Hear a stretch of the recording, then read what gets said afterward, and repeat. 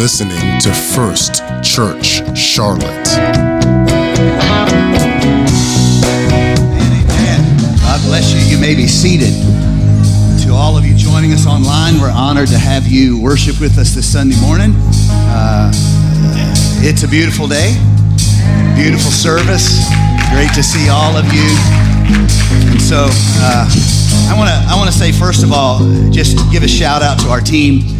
You saw some of what First Kids were doing, and I've never been prouder to work with a team for our kids ministry than I am right now.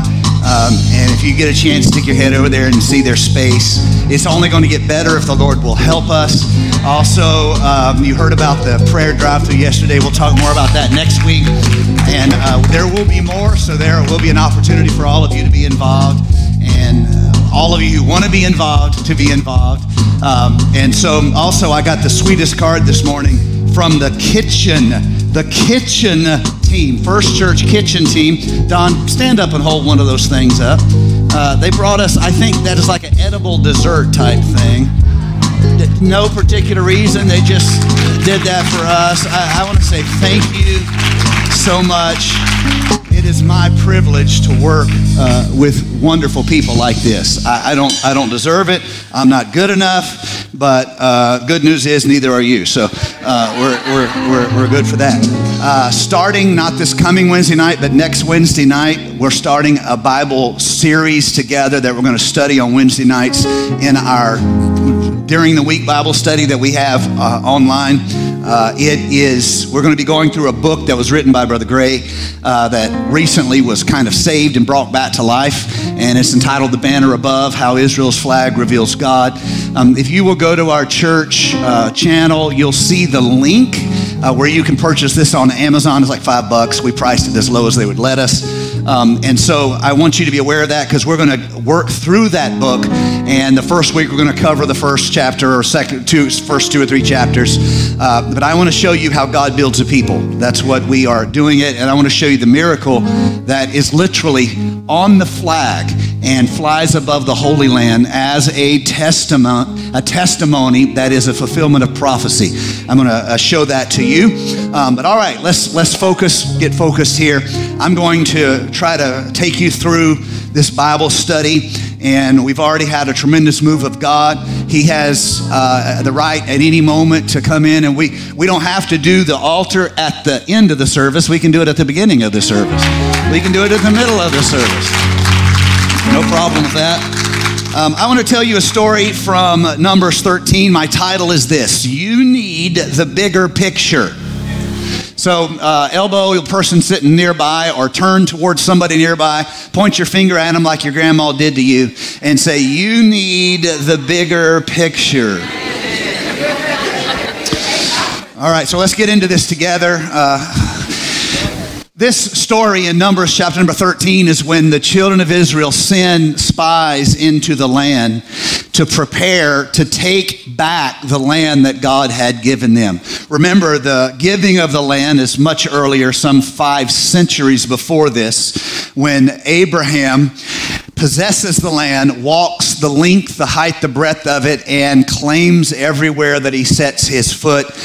Then through much trouble and famine, oppression and slavery, they end up held in Egypt and forced to build the empire of the Egyptians as slaves. They finally are freed. You can read that story in the book of the Exodus, and it continues as they move through their desert experience. All of us have desert experiences in our life. Can I have an amen? You have to keep walking. Don't stop in your desert. Somebody needs to claim that here today in Jesus' name. Don't stop in your desert. But deserts, dry places, are places of spiritual becoming. They are places where we learn who we are in God. There are lessons that are learned in trouble that are never learned in blessing. And so don't begrudge the Lord the testing, even the trials in your life. Because it is in that process that what was once just the materials of the earth get turned into pure gold by the refining fire of the Lord Jesus Christ. So As they come into this land, they need intelligence of a military nature. They are going to act as a nation. Why? They are a nation.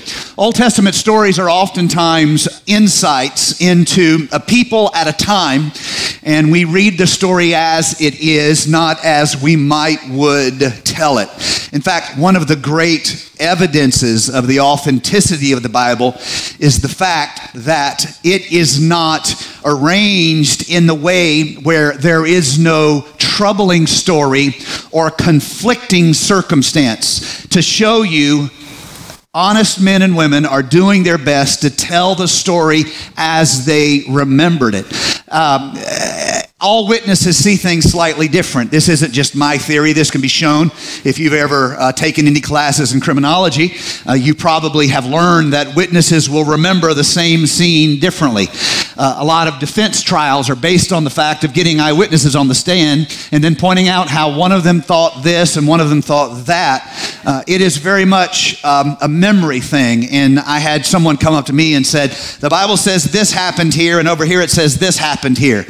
How can the Bible be true if there are two different stories? And I said, well, let me ask you a different question. If they were making it up, do you think they could make it agree? If you're making it up, it's easy to make it agree because you're just making it up. We're going to call you Sam and you're Sally. I don't want to be Sally. Doesn't matter. You're in the story. If you're just making it up, you can. But if you're authentically trying to remember and get it right, and you don't care whether or not somebody else disagrees with you, you can see the good heart and the authentic effort that they are making to get the story right. So when we read these stories in the Old Testament, one of the things you see is that this nation of people, they are making decisions as a nation. We call it geopolitics, and that is how one nation works with another nation, competes with another nation, wars with another nation, trades with another nation. These are all geopolitics. Now, it's possible for you to read stories in the Old Testament that reveal the geopolitics of the time, the manner in which punishment and capital punishment happened in the time, the manner in which one nation fought, dispossessed, raided another nation at that time. And you can say, oh, this shows that the Bible isn't ethical. I want to push back against that accusation and say you're not being fair to the text. If you are going to look at every time there is geopolitics involved and say, this shows the ethical heart of God, you're not going to be fair to the text. This very much is a story of peoples and nations, and as believers, we want to learn from the examples, but we do not want to think that the way for the church to go forward is to run across the street to the Catholic Church and take over their building and run them all out. That's not what's going on here. That's the geopolitics of the story. It's not insight into the ethical heart of God. There's only one character in the Bible that you read about who was perfect, and that was Jesus Christ himself. That's right. Every other character in the Bible was a sinner saved by grace. Can I have a big amen? So here's the story. The house of Israel going back to the land of promise. They send a group of spies. And again, all this is number 17. I have it in your notes if you choose to download them. They send spies to this land. And when the spies go, they are seeking out the land to understand it. Moses gave them this instruction, verse 17. Go north through the Negev into the hill country. See what the land is like. Find out whether the people living there are strong or weak, few or many. See what kind of land they live in. Is it good or bad? Do their towns have walls, or are they unprotected like open camps? Is the soil fertile or poor? Are there many trees? Do your best to bring back samples of crops, you see. It happened to be the time for the harvesting of the first ripe grape. So what happens? Well, the spies go into the land and they walk it and they look at it for 40 days. 40 in the Bible is often a sign of a passage, a time of a change where transition is going to happen. 40 days they seek in the land. Then they come back and they give their report. Verse 27. This is their report to Moses. We entered the land you sent us to explore. It is indeed a bountiful land, a land flowing with milk and honey. Here is the kind of fruit it produces. Remember, they brought back samples. But the people living there are powerful. But the people living there are powerful. I gave you a good report, but let me tell you the rest of the story, as Mr. Harvey used to say. The people living there are powerful.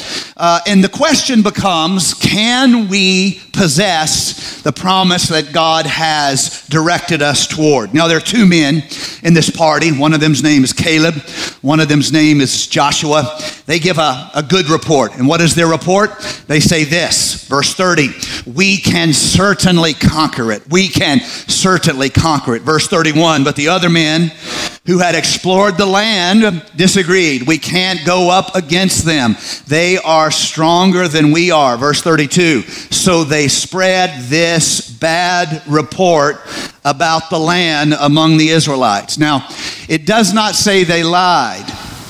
I hope all of you can receive this today. It doesn't say they told a mistruth. It doesn't say they made any mistake of credibility, but it does say they gave a bad report. Think about that. They told the truth as they saw it, and the Bible says they gave a bad report. I want to say, as a spiritual challenge to all of us, myself included, there is a risk that I will speak truth as I see it, but I've left no room in my truth for what God has said He will do. Just because I'm speaking the truth doesn't mean I'm saying something I ought to be saying. It might be that my perception is based upon fear. It might be that my perception is based upon insecurity. It might be that God has said something different than I have said. And I want to know this for me and for all of you. Before I speak, I need to ask myself, has God said anything on this subject? Because if God has something to say, by all means, somebody needs to not say their report, and they need to say, what has God said? Come on, somebody. What has God said about your problem? I have any church folks here today? What has God said about your dilemma? I know what you think about it. You're tired. You're sick of fighting with it. You're sick of struggling with it. But has God said anything about your trouble? And if He has, what is God's report? Now, let me tell you the truth about all of us. We do more than see things as they are. We see things as we are. That's right. And that's the problem. That's the problem right there. We don't just see things as they are. Somebody say, We see them as we are. Somebody say, oh, me. Yes, thank you very much. I appreciate that. There was an advertisement that was put together by a TV channel a few years back. I actually found this story on a sermon research site that I subscribe to, so I don't say the same things every week and y'all get to rolling your eyes at me any more than you already roll your eyes at me. And on this, I read this illustration on there. I thought it was so good. I went online. I Googled it. I searched on YouTube. I tried to find this ad. I could not find it, but it's so good I'm going to tell it to you anyway. I hoped if I find it I could show it, but I couldn't find it, so I'm going to tell it to you. This TV station made this ad, and the ad went like this. There is a woman sitting in a car. She is minding her own business. And then out of nowhere, a man comes running toward her. He rips the door of the car open and he grabs her and begins trying to pull her out of the car. She doesn't know what's happening. She thinks the same thing anybody thinks. She begins to fight him. She begins to scratch him. She begins to try to hit him. But he resists all of her striking, and he's trying to grab her. And finally, she will not be let out of the car. So he grabs her in spite of her fighting. In spite of her kicking, he picks her up and he carries her out of the car away from the frame. A normal person would see this and they would be shocked because it looks like they have just witnessed an abduction. And then very slowly, the camera angle begins to draw back. And what you see In spite of what you thought you saw, what you see is that the car this woman is sitting in is actually on fire. It's burning behind her by the gas tank. And she does not know it because the fire's behind her. And when the man opens the door to try to pull her out, she's so terrified she doesn't hear anything that he is saying. And she begins to fight him, and he has to pick her up and carry her out of the car before the car explodes. And as the camera shows the burning car, the ad finishes by scrolling across the bottom of the screen, "You need the bigger picture." Channel 10 News gives you the bigger picture. Sometimes what we see is directly related to what's going on inside us. We're not accurate in our assessment of the struggles in our life. We feel like failures over things that aren't even close to a failure. And if we could back away for a moment, we could see it and think about it. Do not quote this to me later, Charla. I rebuke it in Jesus' name. If we could be level-headed about it, we wouldn't see it as a failure, but in that moment, we don't see it as it is. We see it as we are. We need the bigger picture. Two people can look at the same thing. One person sees something quite different from the other. Caleb and Joshua, they see a land that's much better than anything they have seen for a long time. Now, the Holy Land is not, the black soil of North Dakota. It's not the grain fields of the Ukraine. It's not the bread bowl of the San Joaquin Valley in California that could feed the world theoretically. It's more of an arid climate. But if you have spent many years walking, living, trying to farm in a desert, the Holy Land seems like paradise. You're like, my God, I'll take it. It's like when you were young, you thought you would have a yacht, and now you take a new car. You're like, my God, I'll take a new car. I thought I'd have a private jet, but now if I just could get a new house, that'd be good with me. You understand what I'm saying? They see this land. It is everything they wanted it to be. It's better than they expected. There's a problem, though. God's not going to give you a place of blessing without you becoming the person who fits in a place of blessing. Most of us pray for our lives to be delivered. We pray for God to fight our battles. God seeks to grow us into the kind of people who can manifest His power and His heart. God will do for you in the beginning what you cannot do for yourself. But His goal is not to leave you helpless. You should begin to grow in your confidence. You should begin to grow in your faith. There was a day you didn't know how to pray, but now you ought to be praying for somebody. I wish I had a better amen than that in this house. There was a day you didn't know how to tell the doubt in you to hush. That's enough already. It's time to be a believer. But now some of you have been doing it long enough. You need to be a voice of confidence among believers, telling other people, I know that's how doubt sees it, but can you see it how God sees it? Now it's not enough for you to stand back and you watch me do it. Now I am developing you into who I always intended you to be. All I need you to do is stand up and believe what I have said you're capable of doing. I'm preaching to some folks here today. I wish you would hear me and receive it. To 10 of the men, they see the giant problem. And they're not the only ones with a giant problem. Some of us have giant problems. Amen. Yeah? How many, what keeps you up at night? Everybody has something. Come on. I woke up one morning this week and I was so mad I'd only slept about 3 hours. I woke up and I was laying there in bed, and y'all probably don't do this, but I get mad when I can't sleep. I want to sleep so bad. I know it's the will of God for my life at this time, but that devil won't let me sleep, and I always blame the devil. That's right, and might as well. If he didn't do that, he did something else. That's right. That's like I accused my mom of beating me one time when I hadn't done nothing wrong. She said, that's for the time I didn't catch it. I figured it's a good mama right there. Anyway, that's why I have ticks, my coping mechanism. Anyway, so what was I preaching about? I don't even know. I got distracted about all this stuff. I blame y'all for that. That's not even my fault right there. And so, seriously, what was I preaching about? I totally forgot. Oh, a giant problem. My God, somebody give that. We ain't giving Adam credit for nothing. My God, you should know by now Adam gets no credit. So, all right, he's too good looking and he's already vain. So what you going to do with that? You know what I'm saying? You know what I'm saying? Love you, dude.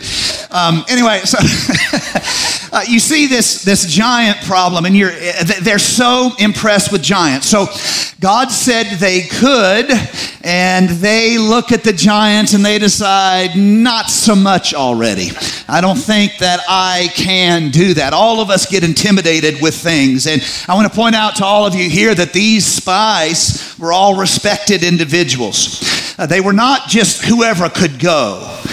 They were chosen as leaders. They were honest men. You don't become a leader of people you live with by being a liar.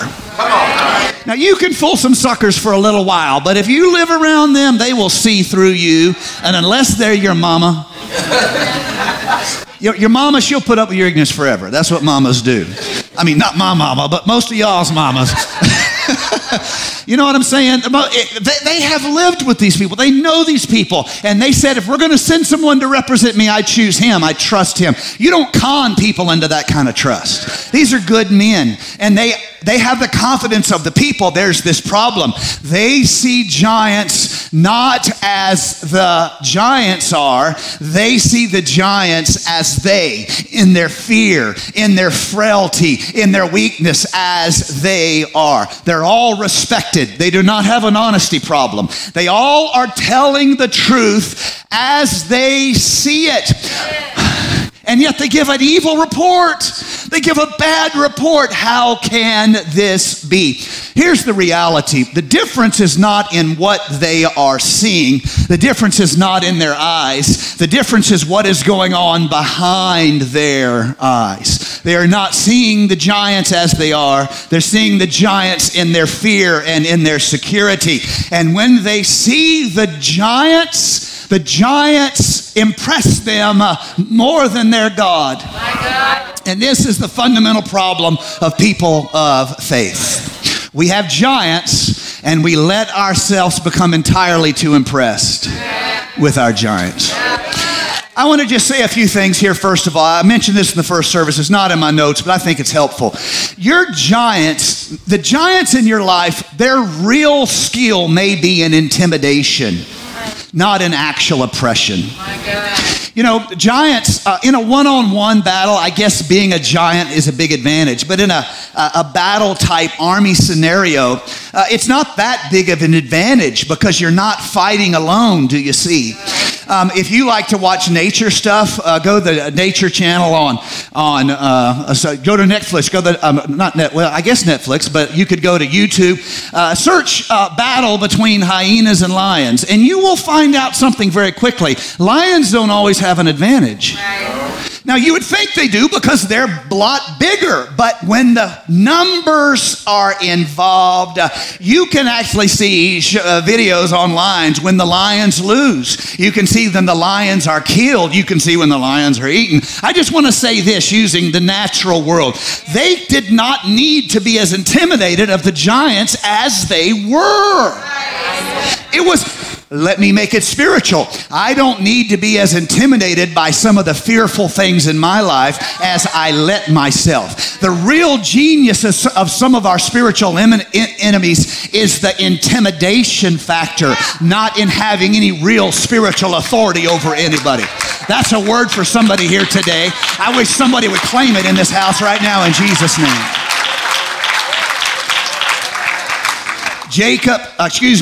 Caleb and Joshua, they try to encourage the people to call upon or trust in the name of the Lord. But the people are caught up in the story of fear. Fear spreads faster than faith. I hate to say that. I wish it weren't so, but let me tell you how I know that. Fear requires no work. My God. That's why you need to catch yourself when you speak fear. Because a fear will make laps around the church before faith makes it to the prayer room.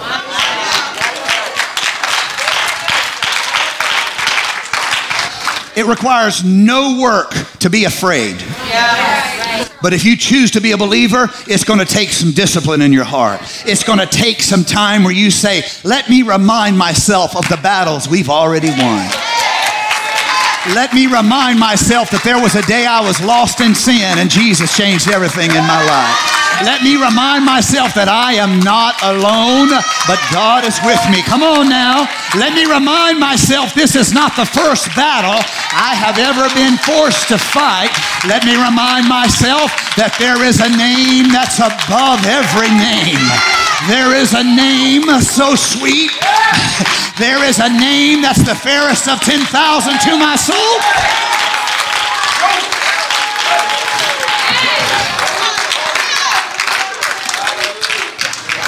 Also, faith is a choice and fear is an emotion. Amen. Y'all hear that? Faith is a choice. You have to choose it. You don't choose fear. You just let your emotions go. And emotions will take you faster to places that you're not even sure you belong in. Because emotion picked you up like a rushing river and carried you far from where you went in. And you guys know this at least as well as I do. Notice this emotion of this language of emotion. These doubters say, all the people were huge. Now that's not true, and that's not the whole story. How did the story start? Great land, wonderful place, but some of them are giants. You let emotion take your way, carry you away. Pretty soon, it's not some of them that are giants, but it is all of them are giants.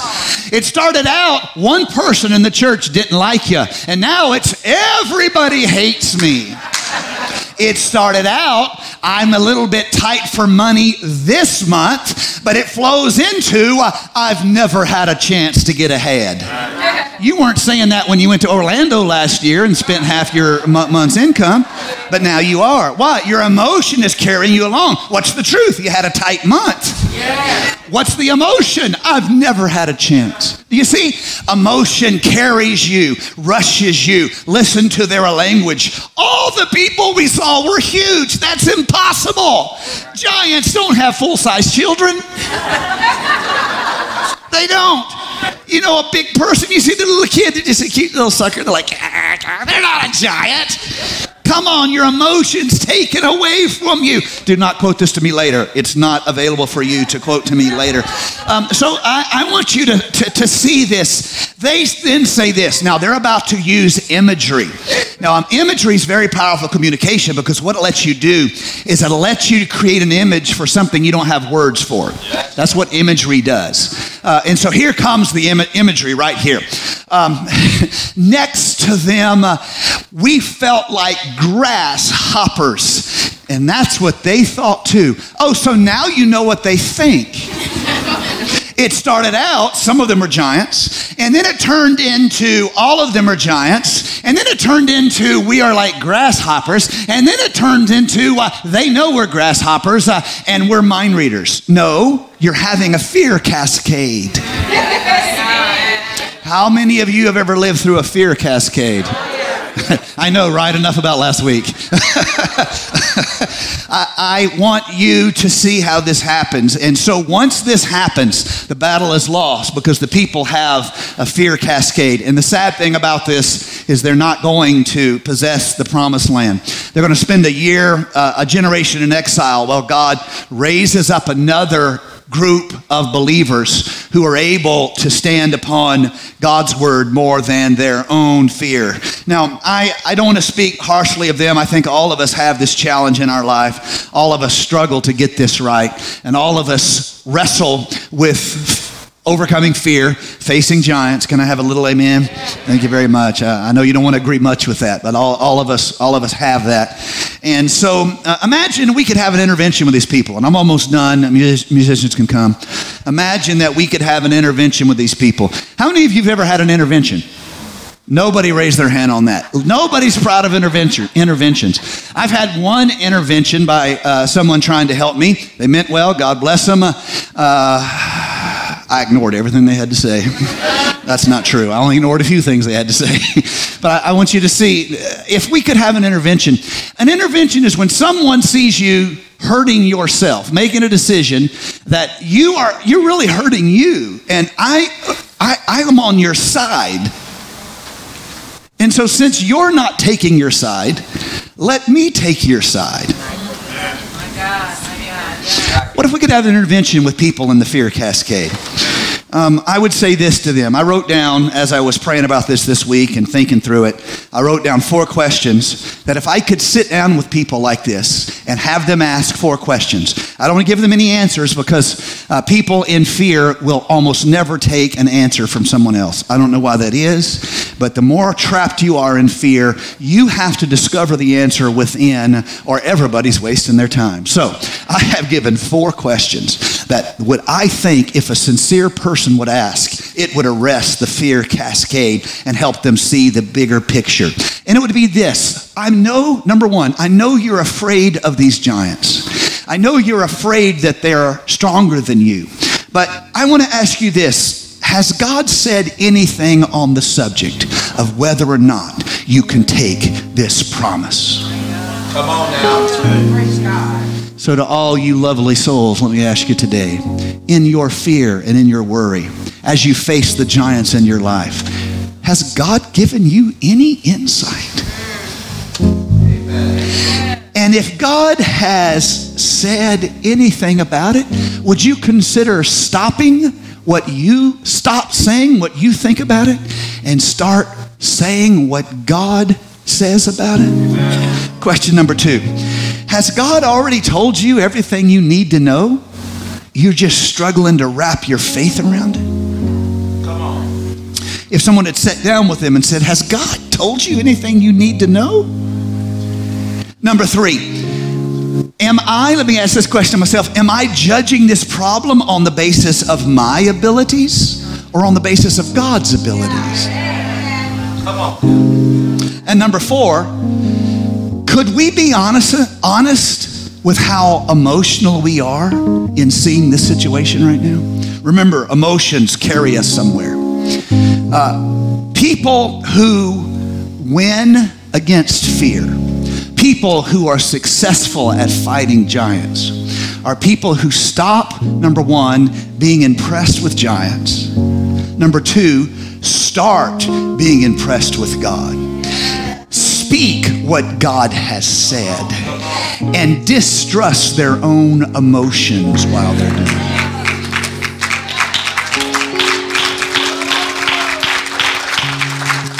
What would you try if you knew it was going to be worth it, whether or not you succeeded or failed? I'm telling you, it might be that that's where your passion is. It might be that that's where God wants to use you. It might be that you need to face your giant and say, I can make a difference through the power of God. I'm going to end with this. There is, and I put a larger section of this in the notes that's available, but I read this from Michael Gerson, who is a former presidential speech writer, who is also an ordained minister. He delivered a sermon at Washington National Cathedral, which if you've never been to, I encourage going to. It's a beautiful, beautiful facility in the Washington, D.C. area. He was preaching there and he was telling his own story of how he had fought just a really crippling battle with depression and how he had struggled with it. And it is one of the, I would say, most painful parts of modern life. I don't know if people in times past were as depressed as modern times. I don't think so. I don't think they had time to be. I think they didn't have time to think it through. They just had to go back and make sure they had enough potatoes for winter. I don't know. But all of us, it's different for us. We struggle in this modern life with insidious and chronic disease called depression. It's a malfunction of the physical brain that we use to determine reality. And that brain develops this imbalance. And since you experience that brain as you, and you experience that brain as personality, you deal with your pain by weaving a story around it. Every day of our life, we weave stories around ourselves. We try to find meaning at why we went through what we went through. We try to find meaning in what we experienced and what we survived. And I want to say this to all of you, but particularly to our younger adults. The sooner you can learn to weave stories of faith into your being and into your existence, the healthier your walk with God is going to be. But if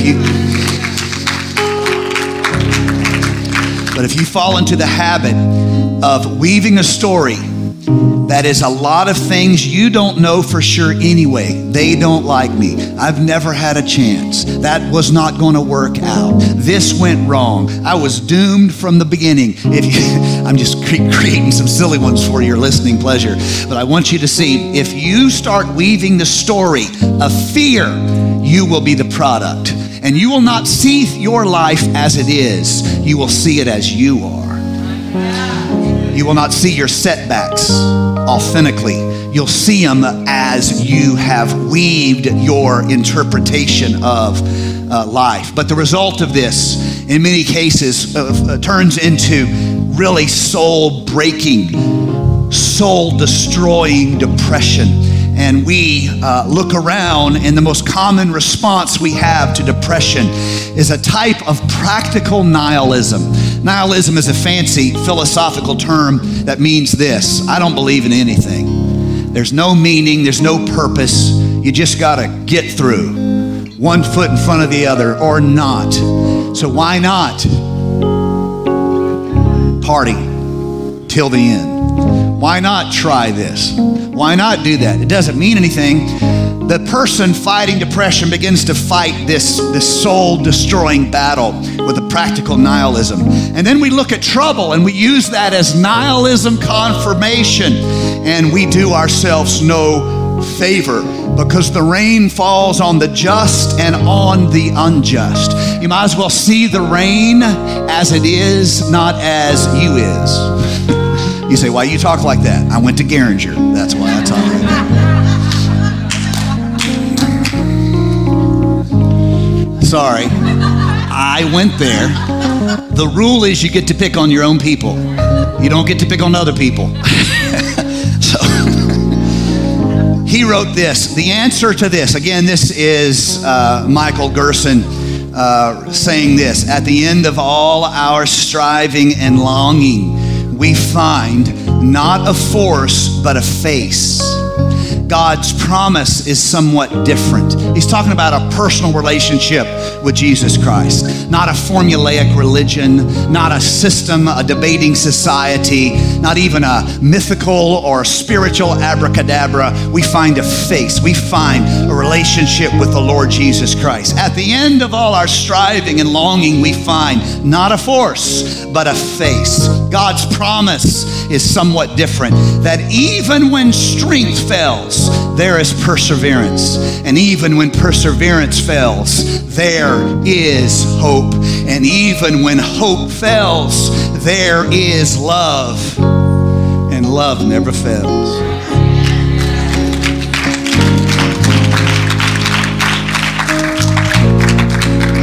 You can read his story for himself. It's in your notes. It was in the Washington Post a couple years ago. I want us all to address this central issue. If I see my problems only with my perspective, I'm not seeing the bigger picture, and I desperately, desperately need the bigger picture. If you see your fears only as you are, you're not seeing the bigger picture, and honey, you desperately, desperately need the bigger picture. If you see your setbacks only as you experience them, you need the bigger picture, and you're not seeing the bigger picture. You know what I'm praying for?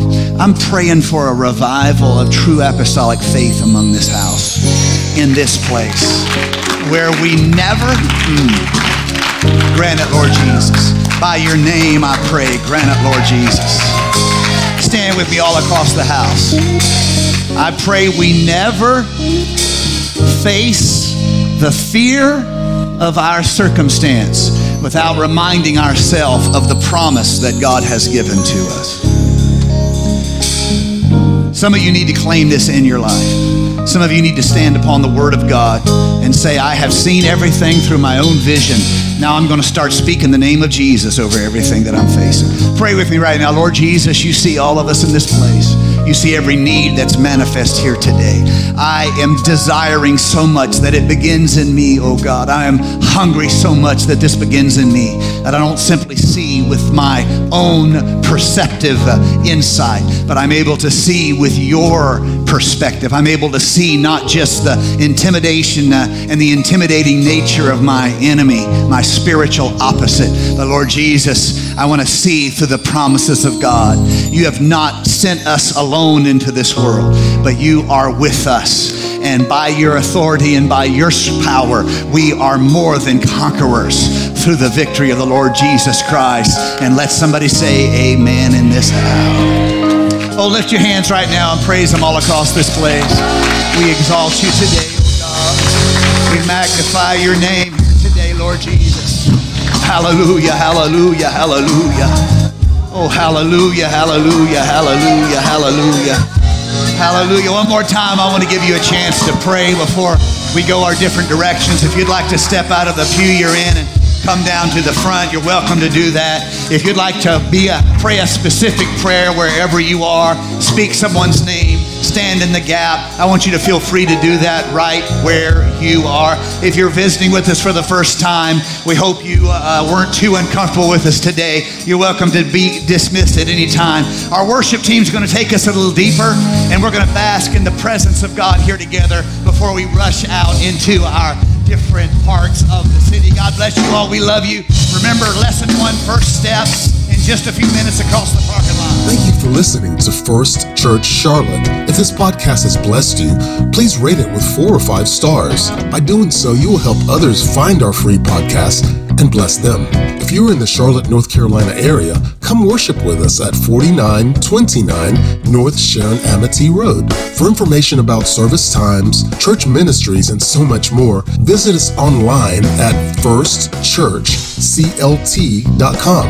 If you would like to help support our efforts, please text GIVE to 704-445-5353. We pray God's richest blessings to you. Come, worship with us.